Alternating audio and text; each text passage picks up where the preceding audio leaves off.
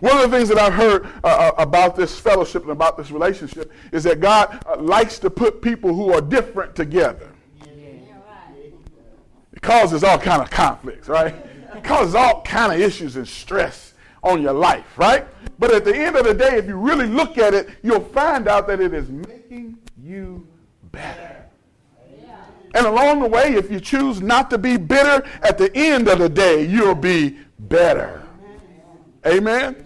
Which is why he gave you the kind of pastor that you got. You don't like everything I say, which is why it's just a few of y'all up in here.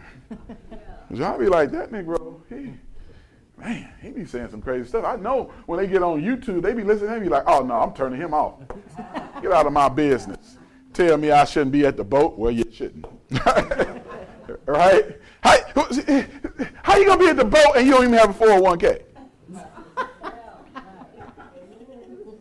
Amen. How you going to go and put your money in a casino and you don't even pay tithes? All right now. You don't even have a CD at the bank. You playing the lotto and you at the boat. Do you not know that if you'd have just taken the lotto money and the boat money and invested it even in something really safe, that you would at least have an emergency fund? And some of them been going to the boat for 30 years, you'd have a retirement fund. Simple stuff. But who's going to challenge you and tell you? No, they're not going to tell you. Most places you go, they'll just tell you, well, just believe God. Just trust in the Lord with all your heart. Lean not to your own understanding. Well, we know we got a lot of that. Because there ain't no understanding.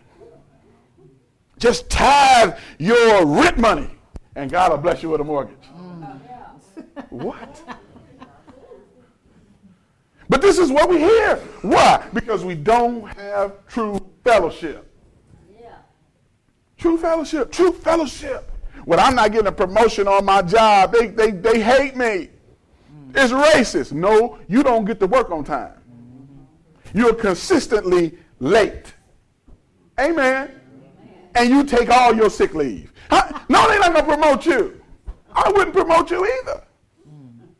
See, I didn't say amen on that. You're like, I have to go check my sick leave. That's true fellowship. Look, though one alone may be overpowered, two can defend themselves. For a cord of 3 strands is not easily or quickly broken. That's Ecclesiastes 4:12. What is that saying? He's saying you're better together than alone. You're better together than alone. You're better together than alone, right? Acts 2:42. They devoted themselves to the apostles' teaching and to the fellowship, to the breaking of bread, and to prayer. What he's saying, they were balanced. They did it all. They were balanced. And what happened? God added to their numbers daily. Daily. Look, we who are strong ought to bear with the failings of the weak and not to please ourselves. Each of us should please his neighbor for his good and build him up. Oh, you know folk don't like that. They don't like that kind of teaching. What is love? Love is patient. Love is kind. Love is not selfish.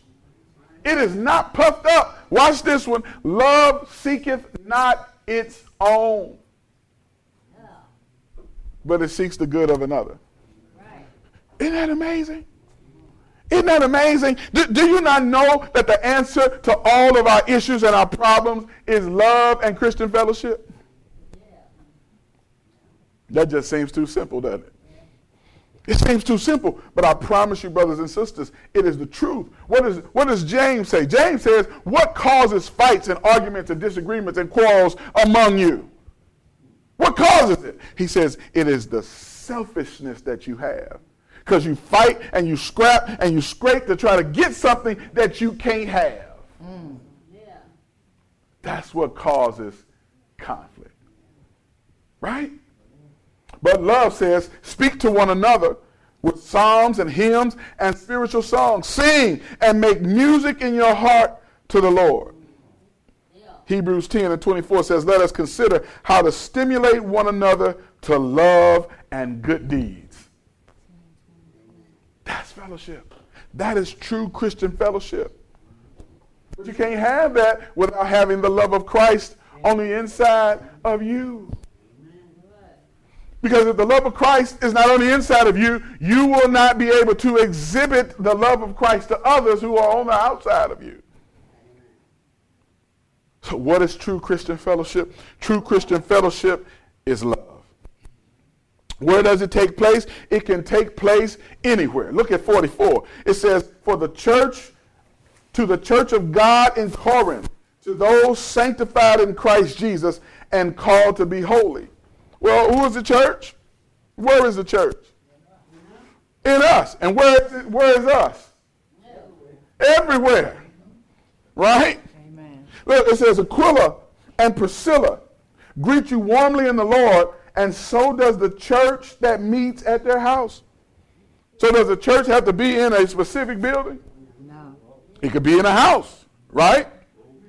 Because what are we saying? What are we saying? We are saying that everywhere the Spirit of the Lord is, There we are. that's where the church is. Amen. So he tells us in Matthew 28, he says, listen, as you are going, the places that you go, the things that you do, wherever you be, he says, I want you to take this message. This is the message that we preach. This is the message of the kingdom. This is the good news. This is the gospel. The gospel is the kingdom of God is at hand. Amen. Amen. What is the gospel that we preach? What is the gospel that we preach? Well, I know everybody says, well, it's his death, his burial, and his resurrection. That's part of it. But if it stopped there, you and I are in trouble. Amen. That's part of it.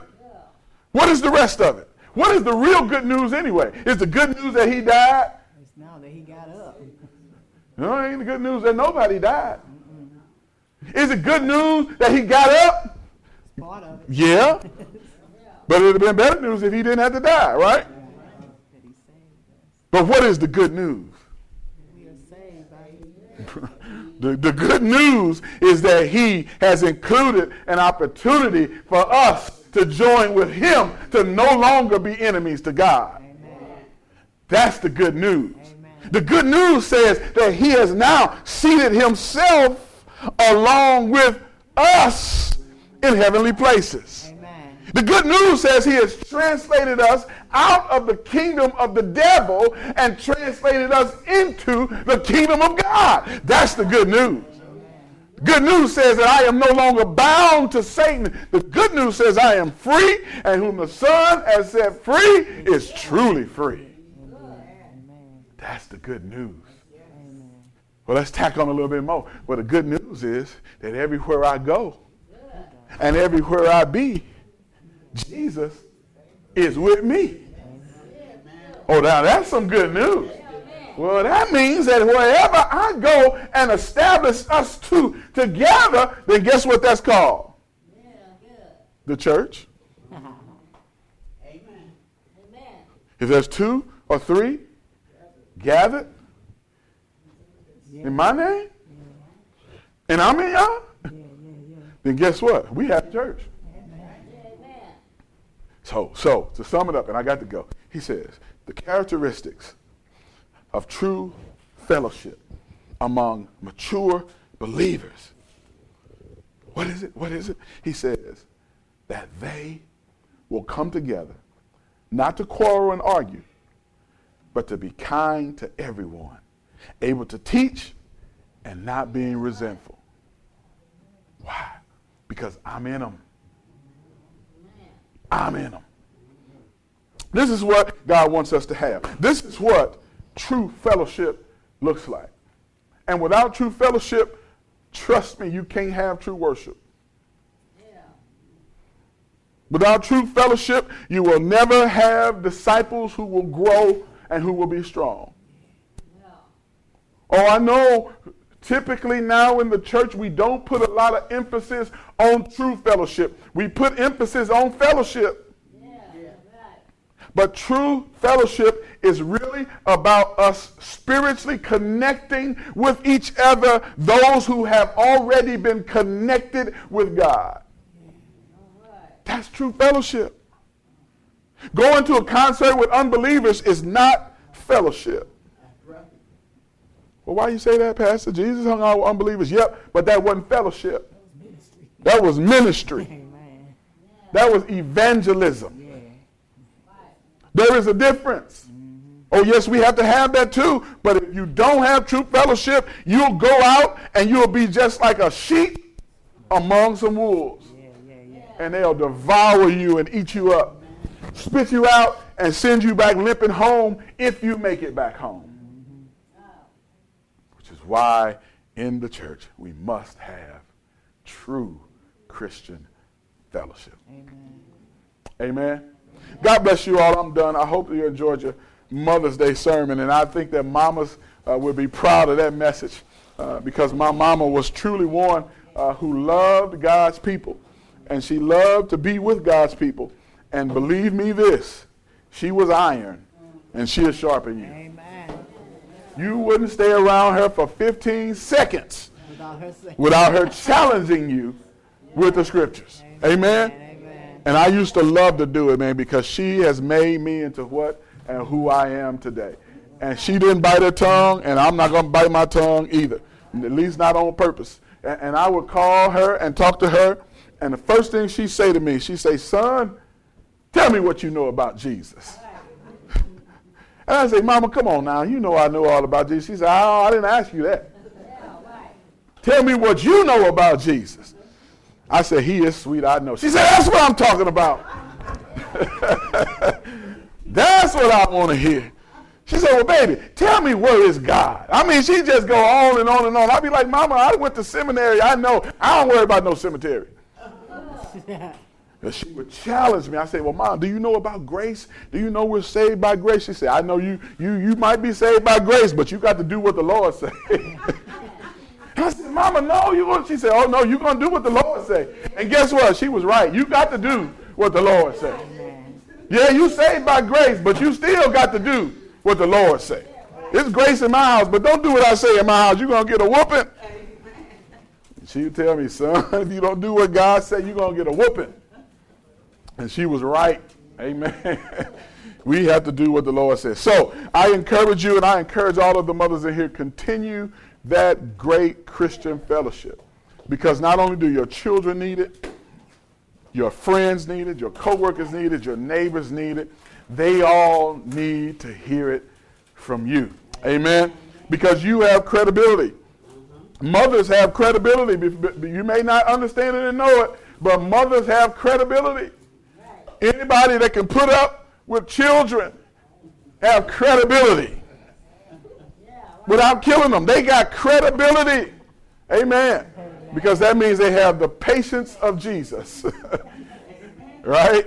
If you have patience with a 1-year-old that's yelling at 3 o'clock in the morning, you got some patience. You can do some things that a lot of people cannot do on this planet. Amen. So mothers have credibility, and I encourage you, mothers, continue to tell your children and to tell everybody that you come in contact with about the love of Christ. Amen.